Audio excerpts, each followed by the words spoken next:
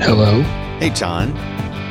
Oh, hey there, Dan Benjamin. How's everything going way up there in Seattle? I think we've got some of your weather here today. It's been like storming and raining all week, actually. Yeah, although, we don't get thunderstorms up here very much, so I feel like you're getting some Texas weather, and people often assume that Washington has stormy weather, but we don't. We have drizzly, constant. When it rains here, it just sort of pisses rain to him. There's nothing exciting about it. Okay. All right. Well, it's been doing a little bit of that, but there's you been get a lot exciting of rain. You get exciting rain. Well, scary rain, and sometimes. I mean, like last night, the light. I mean, I know so many people have had the trees hit fall and hit the roof of their house, and all kinds of stuff going on here. It's crazy right now. That's it's crazy. To me. Yeah, I like that. That's that American weather. Right. We don't have American weather here. We have Pacific Coast weather, which is it's a different ecosystem. Mm-hmm. Okay, I could see that. Right now, of course, we have the last few days we've had beautiful Texas weather. It's been 80 plus degrees, and nobody here likes that at all. I mean, that sounds too rare warm person for you guys. Yeah, there are a few weirdos that are like, "Oh, it's amazing! Wow, it's so great," but they're not from here. No, I mean the ones that are from here. What can you say about them? Right? They're traitors to the cause, traitors to the way we live here. I mean, is the weather there? Is it very variable? Like in the middle of summer compared to like the middle of fall or spring, winter? Like, is there a huge range in temperature from one level to the next? It used to be that you could count on rain on average once every 8 to 10 days in the summer. Mm-hmm. And it was a wonderful kind of, a replenishing rain. You'd have a couple of days that were in the 80s, and then there'd be one in the 70s, and then, kind of it would middle around. Maybe you'd get one that got cloudy and cold. But for the last, more than 5 years, but recent, I remember the first year that it stopped raining in May and didn't start raining again until September. And it was terrifying. It felt like something awful had happened with the world. It was by midsummer we were all counting how long it had been since it rained in like horror and amazement. And then it just kept going. It kept going. That was the year that I ran for city council, and it was in the 90s. All of that stuff is abnormal, but now it's the new normal. And now we have forest fires in August, which we never, that in my whole life I never heard of that. And now every August apparently the whole West burns and we choke on ash. I mean, we're in the midst of a record drought in the West, which happens sometimes, but it's the first time in my life that I've seen any of these things. Right. It's not good. None of it's good. Don't like it. Don't like it, Dan. I don't, but there's so many things that I don't like. Where do I begin? That's not why we're here today. I'm not here just to talk about all the things I don't like. No, but I mean, it's natural to talk about the weather when it's bad or when it's something different than you. And that's the thing I remember when I used to live in Orlando in Central Florida, college time period. Every single day at about 4:30, it would rain for about 30 to 45 minutes. And it wasn't usually lightning. It was just a heavy, like a good storm, not really any wind, lightning or anything like that. It would just come and chuck the rain down, just drench everything. And then it would be gone. And I used to jog a lot in college because I didn't know any better. And I remember I could basically time it. I'd get home from my class or my work at, like around 4:30. And I always knew like it would rain. And then as soon as the rain would break, that's when I'd go for the jog. I could basically set my clock by it. It was so weird. And then it just stopped. One summer it just kind of stopped, and then it never did that again. It was done. Like that, you got that for a few years, and then it's done. But see, now June 1st, we're past June 1st. It's hurricane season. Oh, hurricane season. Which here in Austin doesn't really matter, but Florida and I have a couple friends in Houston who are on the coast who are like, oh, hurricane season again. Jeez, but it's like a third of the year is hurricane season. Yeah, I think it goes from June, July, August, September. I think it ends in October. Because once it starts getting colder, hurricanes can't form. But I just remember growing up as a kid, we'd go to the Publix with my grandfather would take me to the Publix, and he'd get these sheets that they would give out that were how you would track the hurricane. And they had like a section on them that sort of resembled graph paper with lots of little latitude, longitude points on it. And you would tune into the radio every hour or a few hours, and they would have like a hurricane update. And they'd say, oh, well, this one has moved from here to here. And then we'd like go to the paper and you'd like plot your points and draw the lines. Oh, it was like scoring a baseball game. Yeah. How fun, how weird and fun and regional. Yeah. More than anything, how regional. Yeah. And, I'm remembering something else I used to do with him. Publix used to have this thing where when you would buy stuff, certain things and certain amounts of money, I forget what these were called. They were like green something with the word green in them. Green stamps? Green stamps. Yeah, did you have green stamps?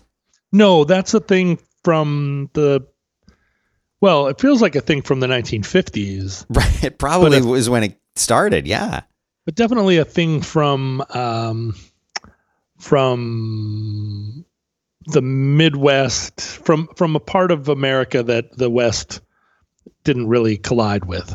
Right. Yeah, we didn't do that kind of like go down and get a free comb at the bank, or that stuff all felt like it was from comic books or from a culture that we only read about. Mm-hmm. Yeah, and we used to get these green stamps, and I just Googled, and they were called S&H green stamps. Yes, S&H. We didn't have those either. Yeah, and so for people who don't know what the heck I'm talking about, I'll just read this. It says S&H green stamps, a line of trading stamps popular in the United States from the 1930s until the late 1980s. They were distributed as part of a rewards program operated by Sperry and Hutchinson Company, S&H. Mm-hmm. And basically, they were like rewards. You'd go into the grocery store, and they'd give you these little stamps. They look just like postage stamps. Yeah, here it says they were they had competitors, greenback stamps offered by Piggly Wiggly. Piggly Wiggly, we didn't have those either. Gold Bell gift stamps in the Midwest. Triple S stamps offered by Grand Union. Gold bond stamps, blue chip stamps, plaid stamps, top value stamps, king corn stamps. Though there's a long list of these. And then this is starting to sound like an omnibus episode. Right? You take them and then you put them on special cards or like pages that they would give you. And then you would take them into the store and you could buy crap. And it was the worst crap that they had, like, it's the same kind of stuff that, like, if you've been at a really, really corporate company for like 5 years and you get to like pick, you can either have the little desk globe or you can have the little glass pen holder with the pen, 2 different pens sticking out of it, or you can have the business card holder, or you can have the like framed picture of Ronald Reagan. And like those are your choices. It was like that kind of stuff in S&H. I don't want any of those things. No. Yeah, the frequent flyer program is what that is, right? Frequent flyer is what you're doing. You're flying to the S&P. Yeah, we didn't somehow we weren't rewarded. You like just you paid for the food and you took it home. Yeah, going to the store, it was a simple transaction out west. You just went to the store and bought what you needed. There wasn't any incentive beyond needing a thing and having a store that had it available. Mm-hmm. And I feel like maybe, well, Dan, if you were going to be the type of middle-aged white guy who said, boy, I wish things could go back to a simpler time. Mm-hmm. Now we have a regional problem, which is the simpler time. Do we want to go back to a simpler time when they would give you postage stamps and you could trade it for a framed picture of Ronald Reagan? Or do we want to go back to a different, simpler time when you just went to the store and paid your money and there wasn't any other gimcrack rigmarole? Yeah. Now, of course, you put in your code, mm-hmm. your grocery store code or your gas station code, right?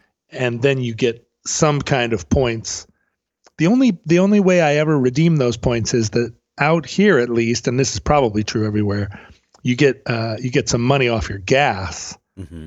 if you store up grocery store points. If the grocery store and the gas, and by gas I mean petrol for those of our listeners around the world, not gas like oxygen. Mm-hmm. And so I do see a benefit. I do put in the code, in other words.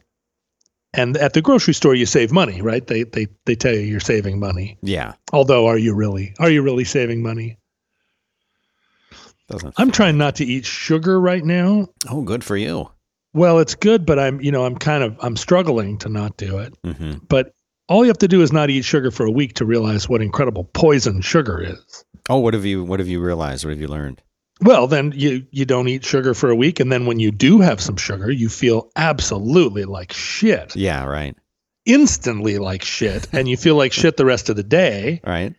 And so it's, I've taken a lot of drugs, Dan, and then if you take a drug and you immediately feel like shit and feel like shit the rest of the day, mm-hmm. you put that drug down lower on the list of drugs you're going to seek out. Mm-hmm. You generally, there's a hierarchy of drugs. Depending on what kind of drug addict you are. Some drug addicts prefer speedy drugs, some prefer downer drugs. Oh, right. But you're going to have a list of drugs, and you're going to say, what I want today is drug X. If I can't get drug X, I'll go to drug Y. I have a second drug, third drug. And then, farther down the list, you're like, any old drug will do. I'll take whatever drug you've got. And then there are the drugs where you're like, God, have you got anything else? Are you sure that's the only drug that we have available? And depending on how much of a drug addict you are, any drug is better than no drug. So you'll even take the shitty drugs if that's all there is, muscle relaxants or whatever. Although there are people that are like, give me the muscle relaxants first. For me, muscle relaxants made it very difficult to get around. What is it like? I've never taken, as far as I know. I don't know if I've taken one of those. They're not painkillers, right? That's different. That's a different thing. They are kind of. I mean, if your pain is in your muscles, if your muscles are contracting. What would you, I know other than recreationally, what would someone give you a muscle relaxer for? Like what do you go to the doctor, you say, I've got this, and you leave with that muscle relaxer? Your muscles are twerking and need to be relaxed is the only thing I can think of. Okay. It's a form of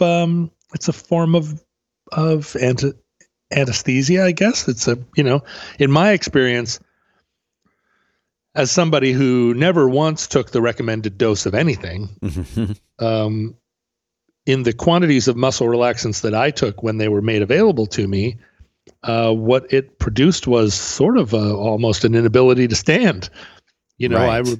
and an inability to stand the following day. I mean, you could stand, of course, but like I woke up one morning having taken recreational muscle relaxants and, sat up in bed and went to go to the bathroom and just fell flat on my face. Oh my God. Which I thought was hilarious because I did manage to get those muscles going and get them to get me up and get me out into the hall. But that was one of those lol drugs, lol. Mm-hmm. But sugar, now I've discovered that what sugar is like bad speed. It gets you all, tweaky and teeth grindy. Yeah. And then the rest of the day, you kind of feel like nauseous and then you can't sleep. Why would you voluntarily take that drug? I mean, it's very delicious is why. Mm-hmm. But it's making me, when I go to the supermarket now and I look at how much sugar there is in things, and then I go up and I put my code into the supermarket to get my discount.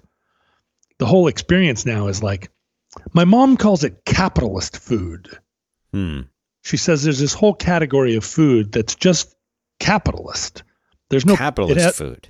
Yeah, there's no point to it. It has no nutritive value. It's not really food. Oh, it's capitalist food, meaning that its primary purpose is to make money for someone. It isn't. Its primary purpose is not to feed people or to make people, to keep people alive. Its primary purpose is to make money for someone. And she's very, very suspicious of capitalist food. Right. And she feels like capitalist food is one of the many ways that capitalism has perverted itself and gone from a way to power innovation and growth to a way to just a whole system of exploiting and manipulating and raping, for lack of a better word, the earth and everyone involved. And my mom is a radical. So she and I, my mom also doesn't believe there should be a military, and my mom is, routinely goes and accosts police who she feels are being insufficiently friendly or vigilant on the street. She basically, if my mom were a cartoon, which she almost is, she would go hit the police with an umbrella. But she's from the Northwest, so she doesn't carry an umbrella. Right, sure. Or she would hit them with a frying pan, but she doesn't fry her food.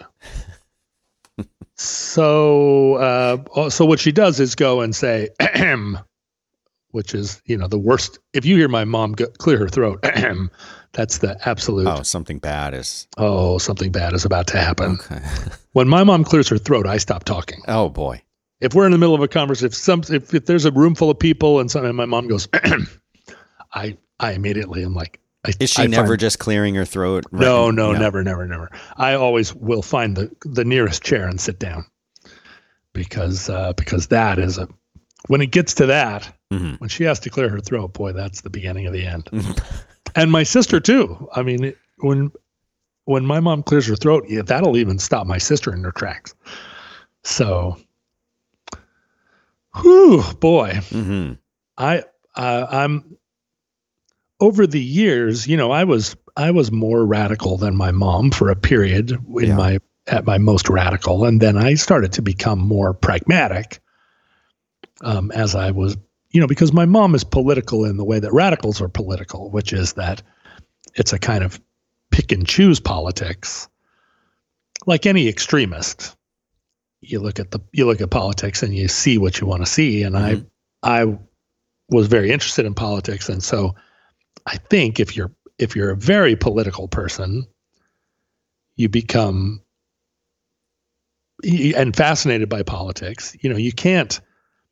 You don't pick and choose, and that's what politics is. That's why it's confusing, and that's why there's so much gamesmanship in it. But as my mom became the further left than I was, we would get into these hilarious disagreements where the 80-year-old woman was telling me that we needed to defund the police, and I was the one, the young rock and roll, and I put young in scare quotes. All right. But the rock guy was like, "Now listen, Mom, you can't entirely do away with the police." But now, the pendulum is swinging on me again, and I'm getting more and more. More and more radical in my way. I'm not a joiner, and I'm not a socialist. Well, that's not entirely true. I've always been kind of a socialist, but it's like a big government socialist, not a burn it all down socialist. Right. Which I wouldn't call a socialist. I would call if you want to burn it all down, then you're a Marxist. And calling yourself a socialist is you're just trying to nicify it. You're just trying to make it seem soft. Mm-hmm. But yeah, the experience of, my mom's this morning sat and shook her finger at me and talking to me about capitalist food. And I was like, look, man, I'm on your team. I'm not sitting here eating. I'm not sitting on the couch eating a bunch of capitalist food in your face. Right. I'm trying to get as much kale in my diet as I can. But once she gets going, what are you can't interrupt her. You just and that's the thing, my mom's, I think, similar age to yours, a few years younger, maybe. And, it seems like their opinions become more solidified and stronger the older that they get. And I had always thought maybe the other thing would happen. I thought as you get older, you're like, whatever, I've seen it all, whatever works for you. But in fact, it seems like maybe it's the opposite, that they actually are like more convinced that what they think is right is right. Well, and I think that progressivism always had a component of people in their 80s who had seen it all and were out there, really out on the barricades. Mm-hmm. And obviously, as we know, conservatism also is bolstered by a big phalanx of old people who don't want to lose what they've gained, want to, cling to it. But all old people ought to become Soylent Green past a certain point. All this business of really living to 120, no thanks. Like what the fuck past 100 are you bringing to the world besides some colorful stories about how you smoked one cigar a day and that's why you live to be 100? Past that, mm-hmm. I mean, even at 100, what are you seriously, what are you doing here? Get out of here. I don't know what. But look at how age longevity has changed. I'm not just talking about thousands of years ago when people old was like 40, but there are people who are in their 70s who are in great health, and 80s who are still in relatively good health and still productive and sharing ideas. And I don't know, what if you could be 80 years old and in the same health that you were in when you were in your 40s? Well, here's the thing about too. longevity, right? If what longevity did was make your 30s last longer, yeah, bring the longevity. And in a way, I think that's what's happened, right? I'm 52 mm-hmm. and I probably have the health and vitality of a 1920s farmer who is 30, right? Who for 15 years has been breaking his back over a plow, over an oxen pulled plow, and then eating as much gravy covered cheap cuts of meat as his spouse could prepare for him mm-hmm. before getting up at dawn and doing it again. So now at 52, I'm probably not as strong as that farmer, but I also still am able to, dance. And in most of the world 100 years ago, where the life expectancy was 50, including most of the United States, right? The life expectancy was 50 because a lot of people died in infancy.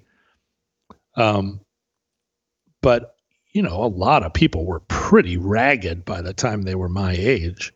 So longevity has extended our 30s, and my mom is proof positive that you can be 87 years old and still basically do more physical labor mm-hmm. even than her 52-year-old son would dare. Mm-hmm. I had to buy her a new wheelbarrow because she was loading up my big wheelbarrow so full of stuff that I looked out the window one time and she was plodding up the road carrying this wheelbarrow full of dirt.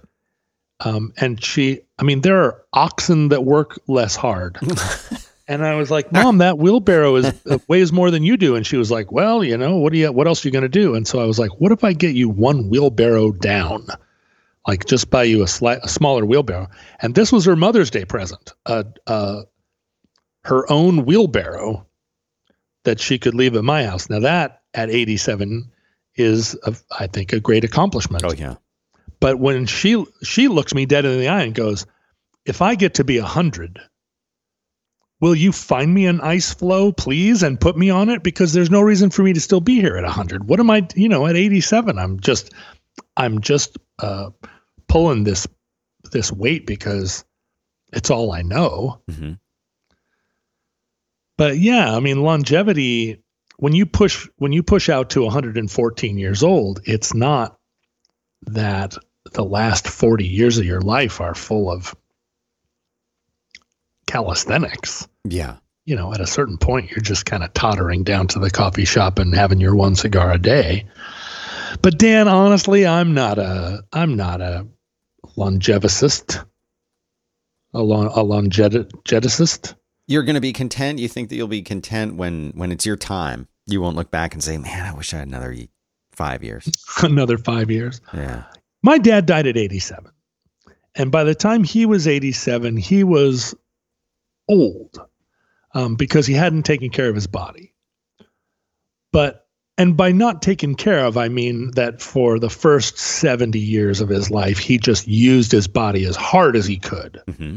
did everything he wanted, beat himself up. And then for the last 17 years of his life, he got hit in the eye by a tennis ball. Ooh. When he was 77 or something like that. Oh, man. Or maybe 80. He was out playing doubles tennis, which, as you know, is the easier. That's how you keep playing tennis into your 80s. Yeah, you only got to cover half the court, really. Yeah, doubles. I mean, come on. My Uncle Jack played doubles tennis until he was in his 90s. And then I think he finally quit the tennis club, not because he didn't want to play tennis anymore, but because he decided they were racist. And so he was like, I'm not going to that tennis club anymore. And I felt like, well, you're also 90. So, but that wasn't what slowed him down. But my dad got hit with an errant tennis ball and it dislodged something in his eye. He lost his depth perception. And that was what started him down the, because he was like, I can't do the things I used to do. But when my dad died, he kept his generally cantankerous but merry disposition right up until the end. He still was fucking with people until the very end. And it's because even though he was 87 and he hadn't taken care of himself, he didn't think he was going to die. He kept thinking he was going to get better. Right. He thought that age was something that you could get better from. But my Uncle Jack, who just died this year, and with whom I spent a lot of concentrated time over the last 10 years. Was he the one in Hawaii? He was the one in Hawaii. Okay. At 96 years old, Jack was frustrated because he wasn't getting better. And I don't know whether that's generational. I think it is. Both of their parents lived, well, their father was an alcoholic and died in his 50s, but their mother lived into her late 80s back in the 1970s, and her brother did. And their older brother was 92 or something, and my mom's family all lived into their 90s. So it's not like this is a new experience in our family where we live to be old. But Uncle Jack was frustrated. And my sister and his daughters worked on him for years, trying to get him to be at peace with how it all went down. Like, hey, life was long and life was good and look what you did and we made it. And he was just he had some other expectations that weren't met. And I don't think any of us were able to figure out what those were. And I don't think he ever was able to articulate it, but there was a feeling of dissatisfaction that almost made it feel like if he'd been hit by a lightning bolt at 85, definitely the last 10 years of his life were amazing. And we all got to be together and that was important and valuable, but there's something to be said for getting struck by lightning, because I don't know, because you still think you're going to live forever and you don't have to have that experience of like, what was it all for? What was it all about? Which I don't think everybody's inclined to do. But boy, if you are inclined to do it, it's as bad as, and I don't want to characterize the last years of Uncle Jack's life as bad at all, but just that discontent of feeling like there should have been something else, or that there should have been a purpose. I think it is the comfort of religion, which we, in the main, do not have in my family. Thinking back into the history of our family on both sides, mother's and father's side, I'm trying to think of a religious person. And at least on my mother's side, and in this I include my sister, they invent their own religion out of whole cloth and then subscribe to it. It's a completely invented and individual religion. It has very little in common with any organized religion. But then they really buy into it, and they basically build a little temple, and then they go there and worship. And, honestly, my dad did the same thing. My dad, burned a candle for his dead sister or whatever, except he wouldn't waste a candle. But as far as anybody in my family, how many generations ago was the last one that went to church and believed it? And I don't know. I think it fades into prehistory. And so that is maybe, that becomes an affliction at a certain point when you're looking, if you're inclined to look for answers. Right. And I'm trying very hard to learn not to look for answers. And I feel like it's either it's an inherited trait that is like God's joke. Why put this in people's minds? Like why not have given me the ability to throw a javelin and trade that for my ability to sit and search for meaningful patterns in a fractal universe. And so I wrote an email to a psychiatrist the other day. I've been looking for some mental health professionals, partly because everybody tells me that I should, and partly because haven't you been seeing it? You've been seeing a guy though, right? Well, yeah, but he just wants to talk about Pearl Jam. I mean, he's a guy my age who, who feels like he's done a pretty good job in life, but he's uncomplicated. And I think this is part of the problem. I don't want an uncomplicated mental health professional. You would think those would be the best ones. They can focus more on your issues if they themselves are uncomplicated. Yeah, but how can they possibly understand my issues? Because this is one of the things. They have PhDs. They've been to school. They've spent. I cannot scoff at a PhD harder. I mean, if you have a PhD in they've spent a decade or two. I mean, how if the guy's your age, then the guy's probably been working for 30 years, right? Yeah, jacking off in a cup. I mean, like if you don't suffer, how can you understand suffering? I cannot disagree with that. I don't disagree with that. Yeah, and so at the last time I went, he handed me Euripides or something. He was like, read this. And I was like, read this, my ass. Did you say that, or did you just sort of take the book and leave? I took it and went,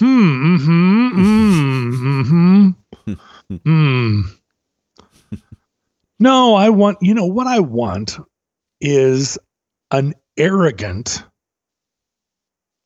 Jewish guy, frankly, who both culturally suffers and also thinks he's really superior. So someone who's been born with a sort of collective memory of suffering that goes back thousands of years. That's the person you want.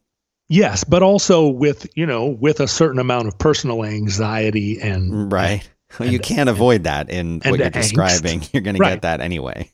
But I want him to have a PhD and I want it to be a guy, and I want him to have a PhD from an Ivy League school that he's very proud of, but also feels like he was entitled to. And I want him to sit across from me in a chair and imagine that he is superior to me. Mm-hmm. Because in that case, you'll respect his authority almost a little bit more if you feel that way, right? Oh, no. I'll try everything I can do to unseat him. But that will be the game that we play. We'll sit across from each other and he'll go, mm-hmm, and I'll go, mm-hmm. And that will be great. I don't want somebody who's like, oh, well, it sounds to me like you have a thing that I read about. Oh. Like, no, I don't want that. I want you to be testing out all of your crackpot theories that you learned from some other older crackpot. Because I do believe in talk therapy. And increasingly, I guess I believe in chemistry. Mm-hmm. Brain chemistry. Right, sure. Although that also seems like jacking off in a cup a little bit. Trying to make this stuff into a science is what I don't truck with entirely. I believe in science, Dan. I do. Yeah. I believe that at a certain point, the higher maths tread into philosophy. Mm-hmm. And I believe that mathematicians believe that the higher maths trend into philosophy. And I reject or object to the idea that the higher philosophy trends into the maths. It's the other way around. The mathematicians become physicists, become cosmologists. You don't go, the Buddhist doesn't become a mathematician. It doesn't work the other way. Right. The language of God is math, but it is God we're seeking, not math. Mm-hmm. And so you go sit in a psychiatrist's chair. The psychiatrist wants to turn your problems into math. No, screw you. My problems aren't math. It's not a thing that you're going to find the neuron that needs to get that needs to have its back rubbed.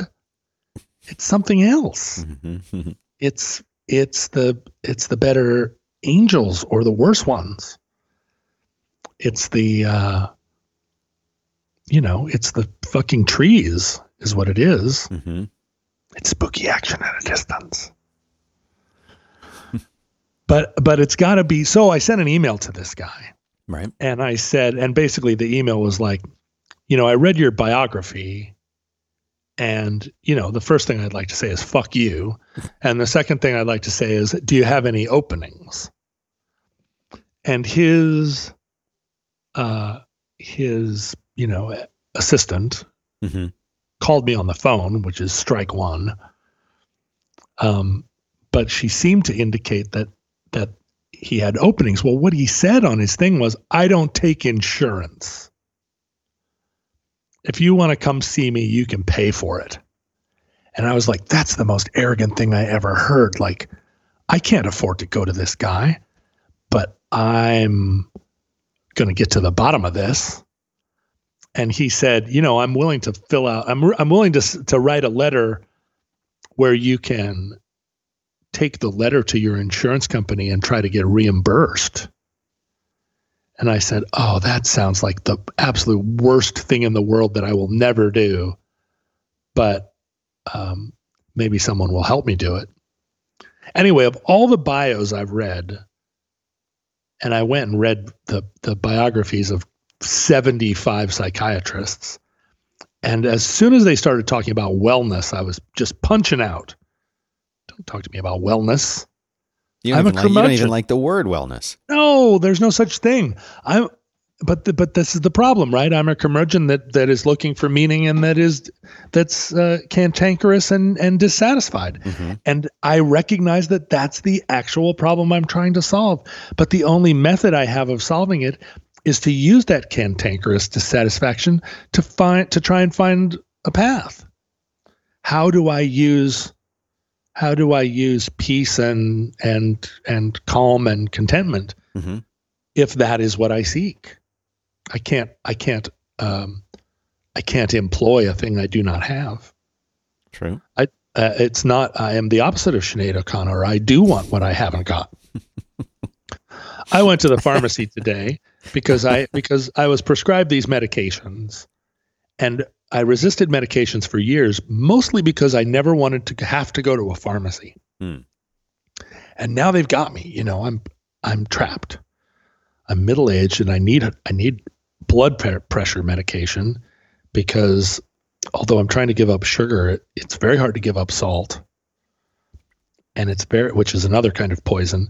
And it's also very hard for me to give up carbohydrates, the third, the hypotenuse of poison. And so I take this high blood pressure medication, and it may just be that it's not related to diet at all, and I'm just one of the people that this is just another gag that God has played on me. Like, you're just going to have high blood pressure whether or not you change your diet or exercise or anything. That's what you're saying? Well, I don't know who the fuck knows. That's the experiment.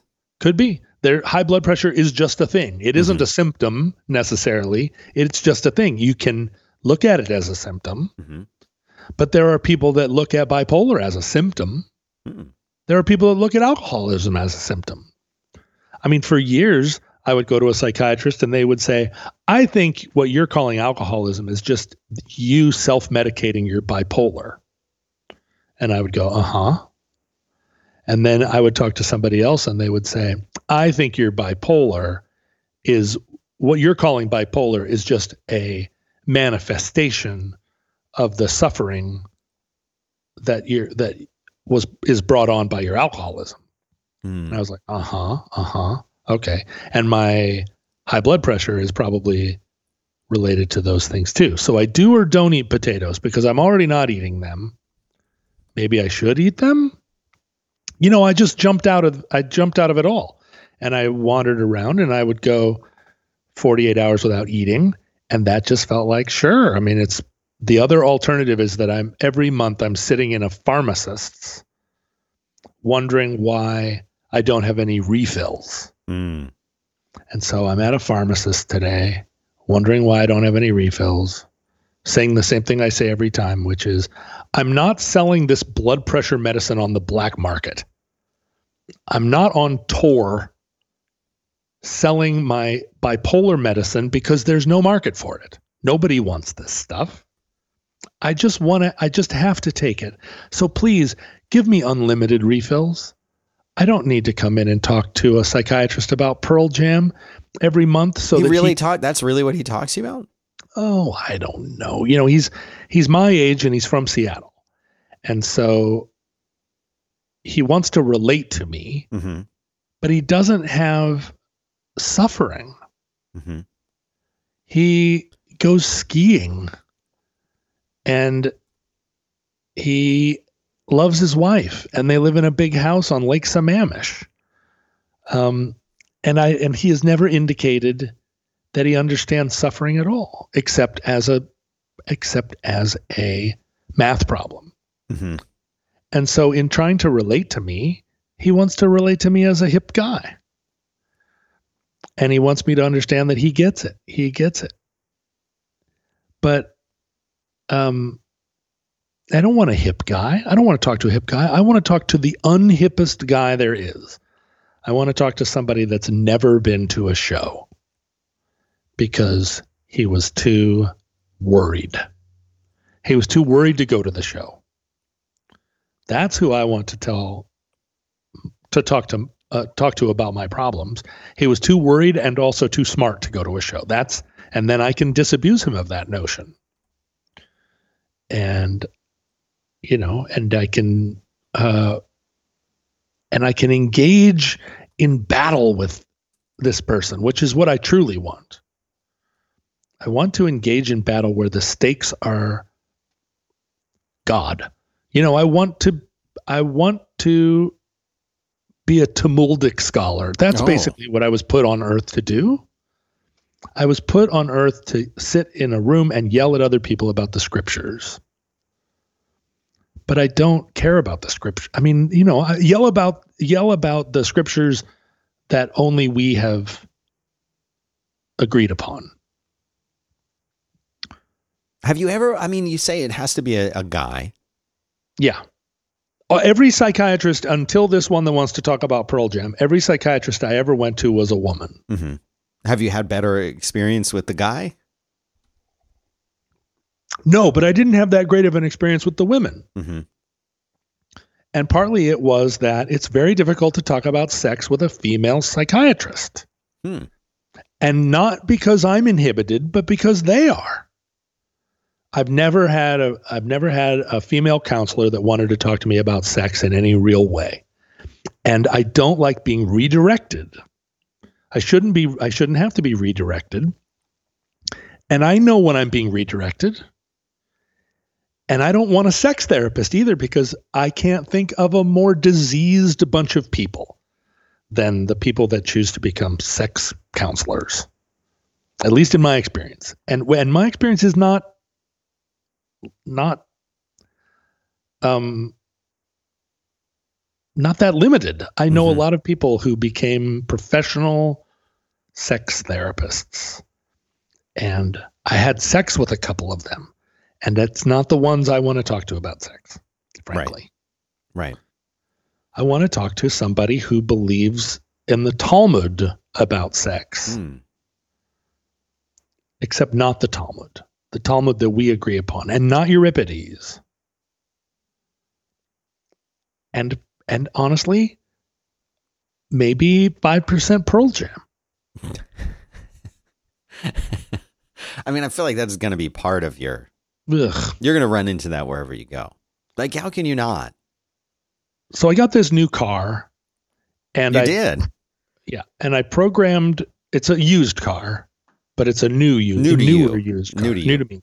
I programmed in the local radio stations into the radio. Mm-hmm.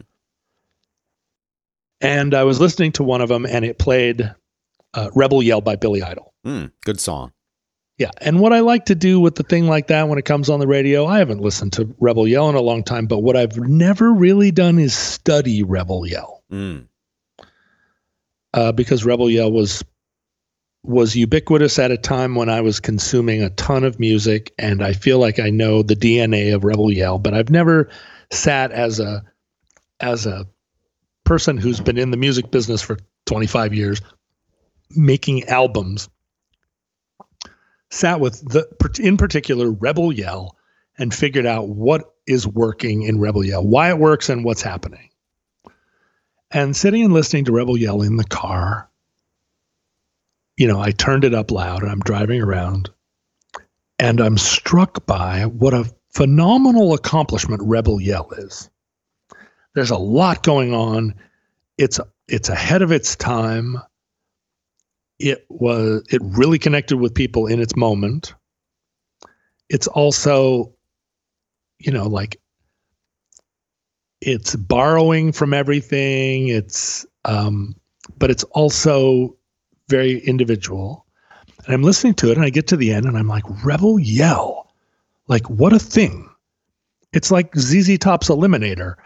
You can dismiss it as a thing that has too much gloss, but in fact, there's everything there. Mm-hmm. Really, it's all there. You're saying it's a complete song. It's a complete work. And so I listened to it, and at the very end, and he sings it twice in the song. When he goes, yes, about me. And my entire life, I've heard him say, how did you hear about me? Mm-hmm.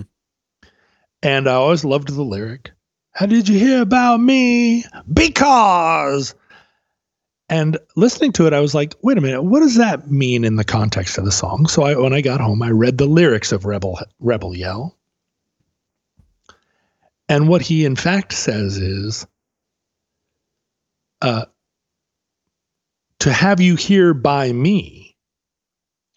And what he's talking about. Really? That's the actual lyrics. Yes. To have you here by me. You're kidding. No. And the poignancy. Wait. To have you here by me. Yeah. He says. I hear it now. And yeah. Oh my God. Like that's changing everything now for me. Like my whole life is I have to reevaluate everything. I'd sell my soul for you, babe. For money to burn for you. I'd give you all and have none, babe. Now, I always heard that I give you all and have none, babe, which feels like a tough guy, a resentful lyric. I give you all and have none, babe. Like, look at my sacrifice. But what he says is, I'd give you all and have none, babe. Just to have you here by me. And all of a sudden, Rebel Yell's breaking my heart. Like that's seriously, it's a different song now. It is. I thought Billy Idol was talking about how hard his heart was. How did you hear about me? Super swagger, arrogant. I'm the center of this, and it's not at all. He'd sell his soul for money to burn for you, to give you all and have none, babe, just to have you here by me. What the fuck? What? Where did all this happen? When did Billy Idol, a fairly callow, Bromley contingent pretty boy who was like too gloss for punk. He didn't steal the backbeat of the West Indies like the Clash did. He just went gloss, and somehow he found Steve Stevens, who throws guitar all over this tune, where there's 6 times in Rebel Yell where you're like, what chord is that, Steve Stevens? How are you walking down from there to there through all of that noise and still finding a no? What are you doing, Steve Stevens? How are you so far ahead of everybody else? And at that moment, at that weird moment in time, early 80s, 1983, but he had already written those songs when he was in Generation X or whatever. Now, where do I go now? I'm 52. I'm not, Rebel Yell isn't relevant.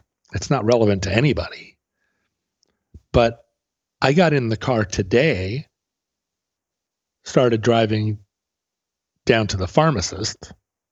Rebel Yell comes on again because modern radio programming only has, even the classic radio stations, even the slamming hits of the 80s and 90s, they only have 50 songs in rotation.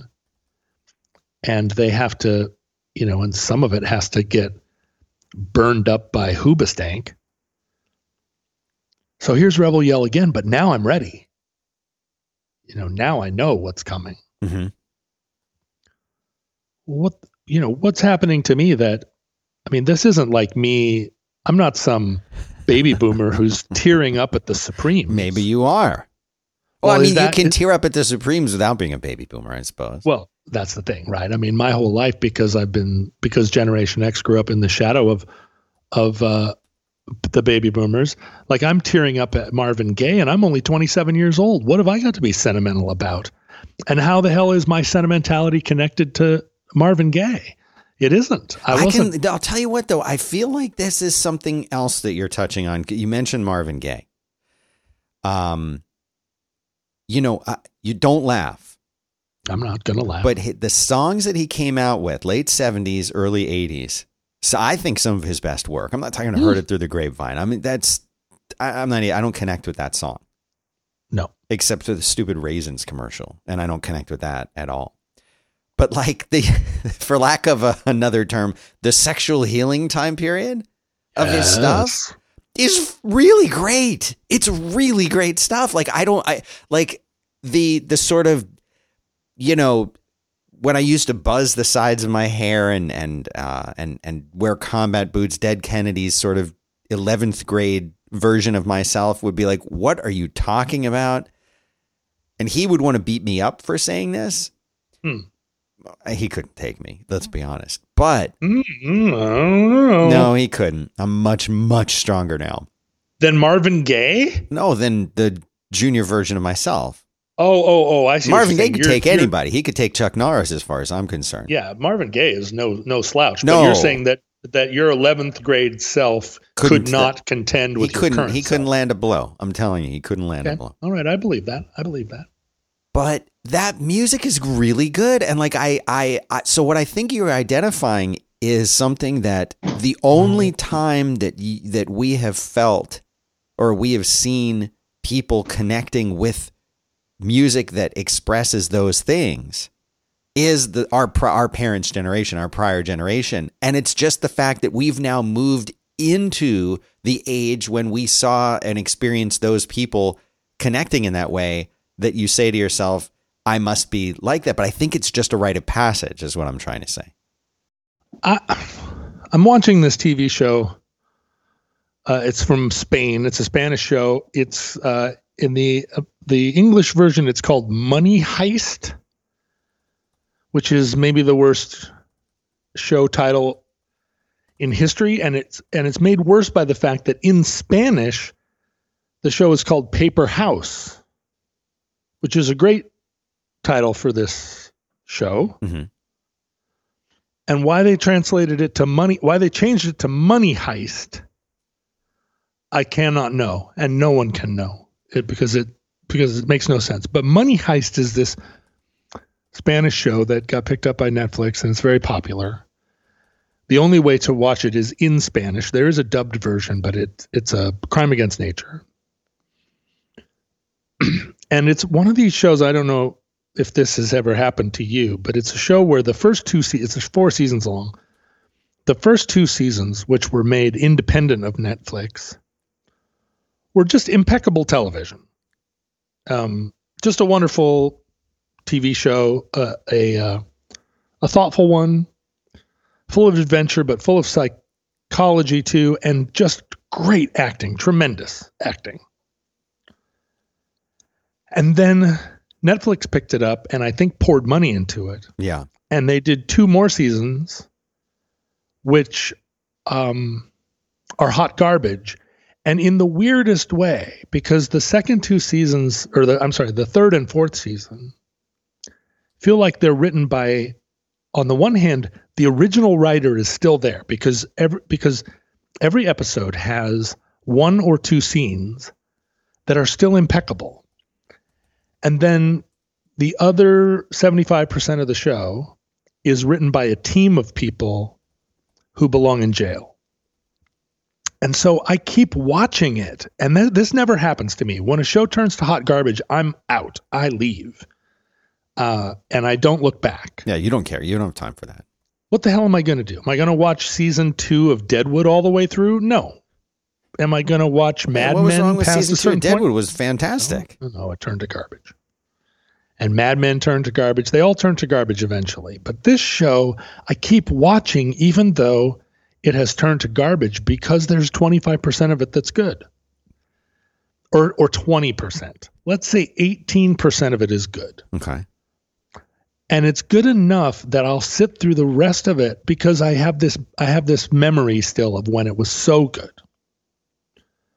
But last night I'm watching an episode and one of the characters says to another in a scene that is otherwise total garbage, character says, love takes more courage than war.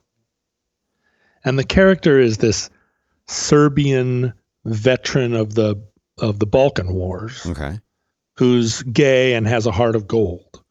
And he's saying it to a woman who is his platonic love and encouraging her to seek out a relationship with an actor who is an actual sort of Spanish boxing champion, mm-hmm. who also is a big tough guy but has a heart of gold. Love takes more courage than war. And I went, It's the easiest thing in the world to say. It's absolutely true, I guess, as much as you can put words together and anything can be true. But I walk around now thinking that there are things to puzzle out, and my own life is the chessboard, mm-hmm. or is the playing field, or the court, the piste. Does love take more courage than war? I have not been to war, and I have not been to love. And in that sense, I'm only talking about it like my psychiatrist is talking about suffering. Mm-hmm. I only know about it from reading in books. I only know about war from reading in books, unless you're talking about the irony wars of the 90s. And I only know about love from reading in books, unless you're talking about the irony wars of the 90s. Right. And so Billy Idol comes on. I get into Rebel Yell, trying to figure out how the guitar tone is being employed. And all of a sudden, Billy Idol, it turns out this whole time, Billy Idol has been expressing something about love and sacrifice that hits me as hard as sexual healing, mm-hmm. or what's going on even. Right. Yeah. And it's not, well, maybe it is because Billy Idol in his youth tapped into the universal ohm, mm-hmm. or that Billy Idol had suffered, or that Billy Idol just slipped on suffering and it made it into his music. Right. He just stumbled into it somehow. I have no idea how 21-year-olds write great songs, but they do all the time. Didn't you write great songs at 21? No. How do you, you can look back at your history of that, but you're not going to hear it the way that other people hear it. You're not going to hear your work the way that I hear it, or the way that anyone else hears it. I started writing good songs when I was 27. And prior to that, I wrote rough drafts. And I adopted voices because I didn't understand what my voice was. And so I tried on different voices. Mm-hmm. What about this? What if I talked like this? What if I talked like that? Walking around pretending, basically using a British accent. And it was not because I had not experienced suffering. Mm-hmm. But it was because, there's a part of me, definitely at the time, that felt, and this sounds weird, but that felt like I was too smart to have a voice. That having a voice was not a function of intelligence, and in some ways was a function of a thing that is at opposites with an intelligence, which is not to say a lack of intelligence, but a thing that tilts against intelligence. And I couldn't rid myself of intelligence enough to have a viewpoint, because all I could see was everything. And how do you have a viewpoint? How do you stand on a hill and plant a flag? Mm-hmm. And in trying to find my voice, I realized, I think somewhere along the line, that it was not necessary to have a viewpoint. It was not necessary to make a stand in order to have a voice. It was not necessary to have a,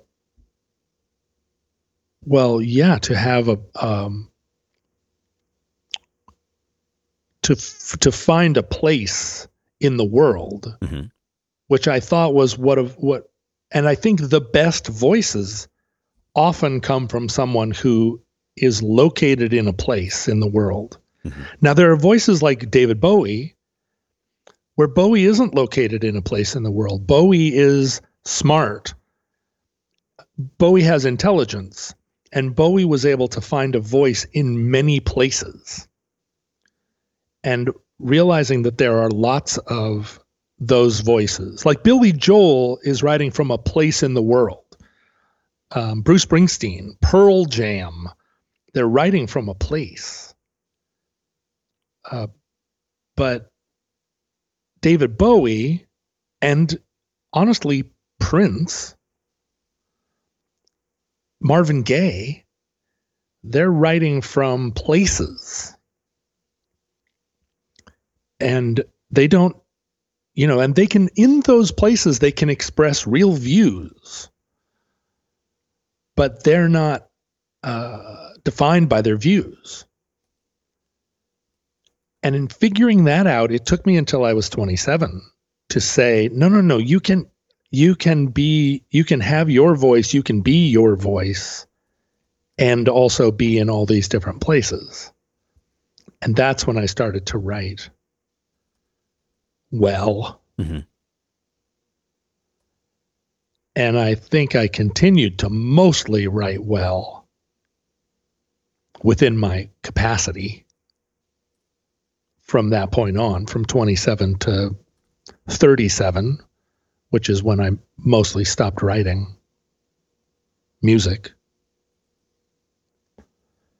And, and I think why I'm able to podcast is that that I do have a voice, and it is not confined to a place. But that also means that I'm never located. I'm never located enough to fight in a war, and I'm never located enough to have the courage for love.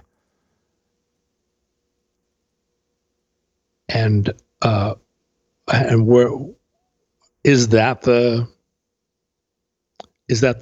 maths that trend into philosophy? Is that the carpet I'm trying to ride?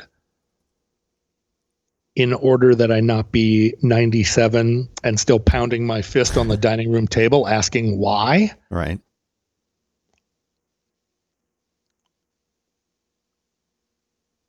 And so,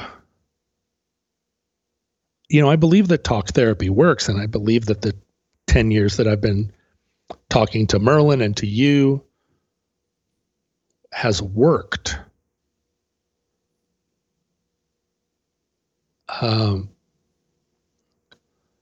But I'm ready for a redirect.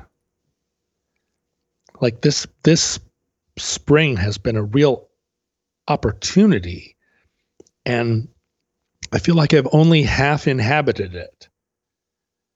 I stepped into the antechamber, or the mudroom. I stepped into the mudroom of it and kicked off my boots and went, okay, all right, this is an opportunity.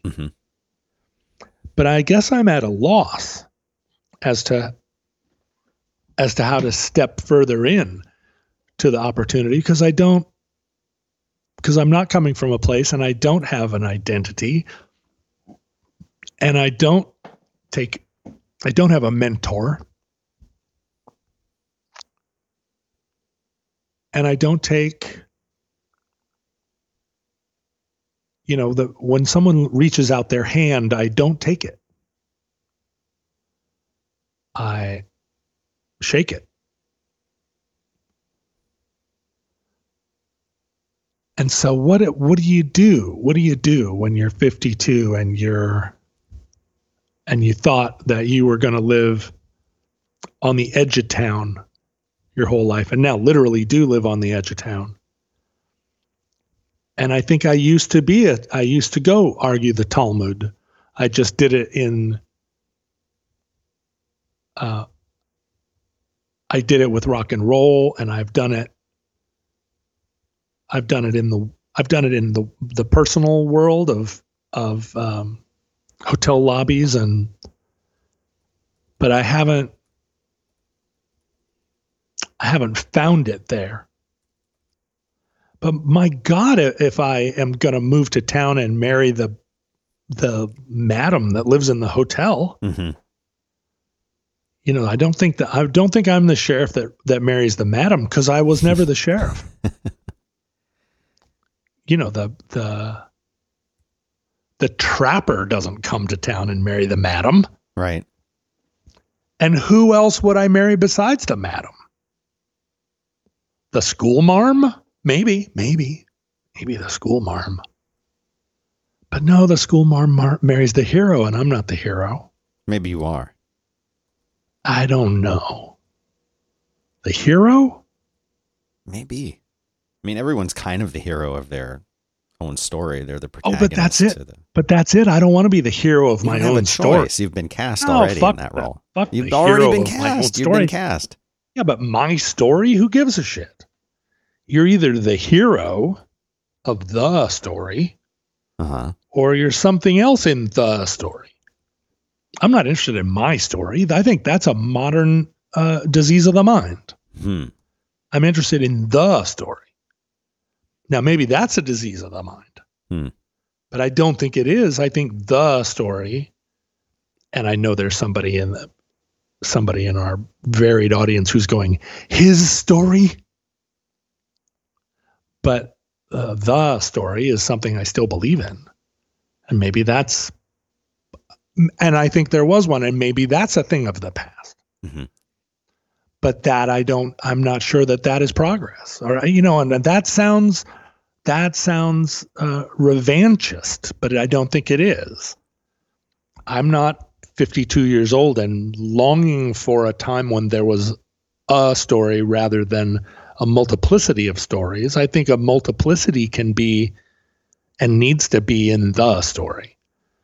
But we're not trying to make a broken window pane of stories and call it a window pane. Right. You know, the art is not the shards. The shards are the art. And my shard is only useful if it's part of the art.